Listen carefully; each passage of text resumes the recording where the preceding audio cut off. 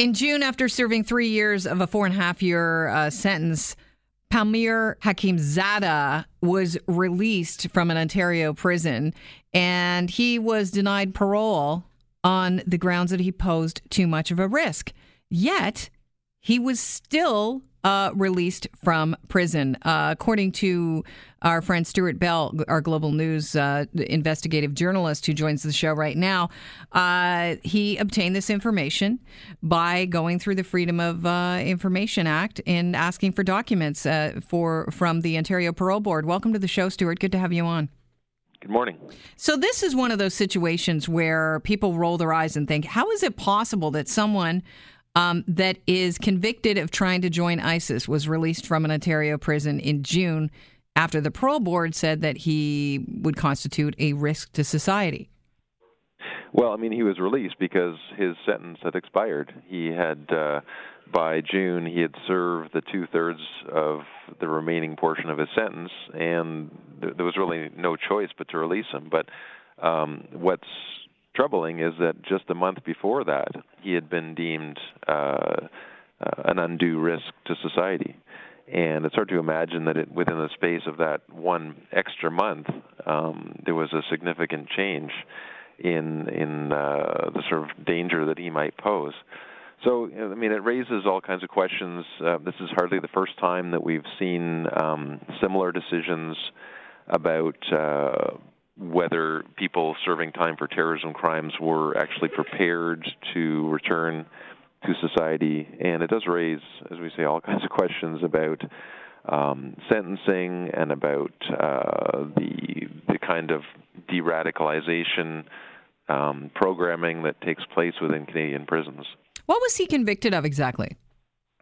Well, he had, in 2014, he had traveled to Turkey in an attempt to join ISIS. He was caught. He was actually turned in by a cab driver who figured out that he was on his way to the Syrian border, and he was returned back to Canada. He, according to to a bail hearing that was held and documents that we obtained about that, he said very disturbing extremist. He expressed very disturbing extremist sentiments and said that he wanted to go back to Syria, and in fact was caught again at the Toronto airport trying to board a flight to Istanbul. And so the consequence of that was he was charged with a single count of leaving Canada to participate in terrorism, as well as an assault charge. So, and by the time that came to court in February, he was basically sentenced to an additional 6 months on top of the time that he'd been waiting, waiting in pretrial custody, and that sort of led to his, as we say, his being released in June. And now he's on probation, required to undergo de-radicalization counseling.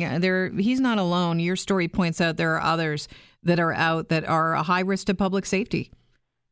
Well, there's been a number of cases where people that have been accused of being risks to public safety have nonetheless been released.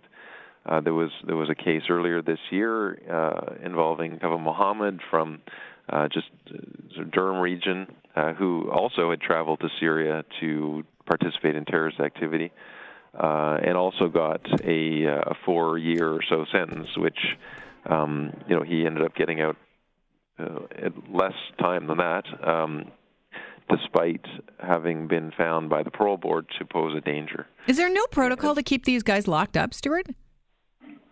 Well, I mean, no, because once you serve your sentence, your time is up. But the question perhaps is more in terms of the sentences that are being handed out for these types of crimes. They're, relative to the United States, they're very, very short terms of imprisonment. The types of things that Canadian courts are sentencing accused to sort of 3-4 years, these are things that would, in some cases, be lifetime sentences in the United States, for example. And then the other question is, what's happening to these inmates when they're in custody? Is there anything to try and disabuse them of this kind of extremist ideology they've bought into? And the reality is there really isn't. And there isn't, any requirement for for them to really undergo any kind of counseling of that nature until they're on probation. In this case, where Hakimzadeh, for example, is required to meet regularly with an imam in Vaughan to try and work on his ideology. When in your column here about it, when he pleaded guilty in February, prosecutors wanted him to serve 6 years, but on February 28th, the judge sentenced him to 4 years and 1 month, saying he'd taken responsibility for his actions and had been a positive role model. Did you look any deeper into what they meant by positive role model? I think the judge in that case was referring to a large number of letters of support that his family and community members had provided to the court. Although, as the Crown pointed out, the case, not a single one of those letters acknowledged that he had adopted, ISIS-type ideology and, had traveled to Syria in an attempt to join this group. So there seemed to be some frustration on the part of the Crown during the case. And again, there's another issue here which others have raised regarding the degree to which Canadian courts, particularly lower-level courts, are really prepared to deal with terrorism cases, whether they have the kind of background and understanding to recognize that terrorism is kind of a distinct crime from just your ordinary run-of-the-mill criminal activity. So the takeaway from this story then is that we need to look at maybe getting tougher with our sentencing. Well, I think it does highlight and raise questions about the length of sentences that are being awarded in terrorism cases, as well as, like I said, the almost complete lack of programming that's available for inmates that are radicalized to try and move beyond that type of violent ideology. What do they do in prison? Well, there really is no specific, in Canada, there's no specific de-radicalization programming.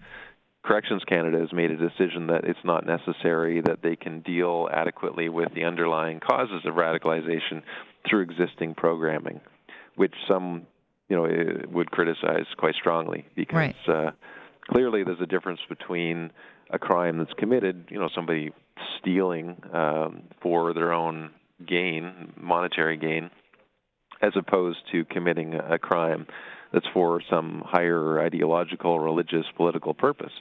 These come from very different places. And, in other countries, there's a much greater recognition that the kind of work that's needed to help inmates get out of that kind of thinking is distinct.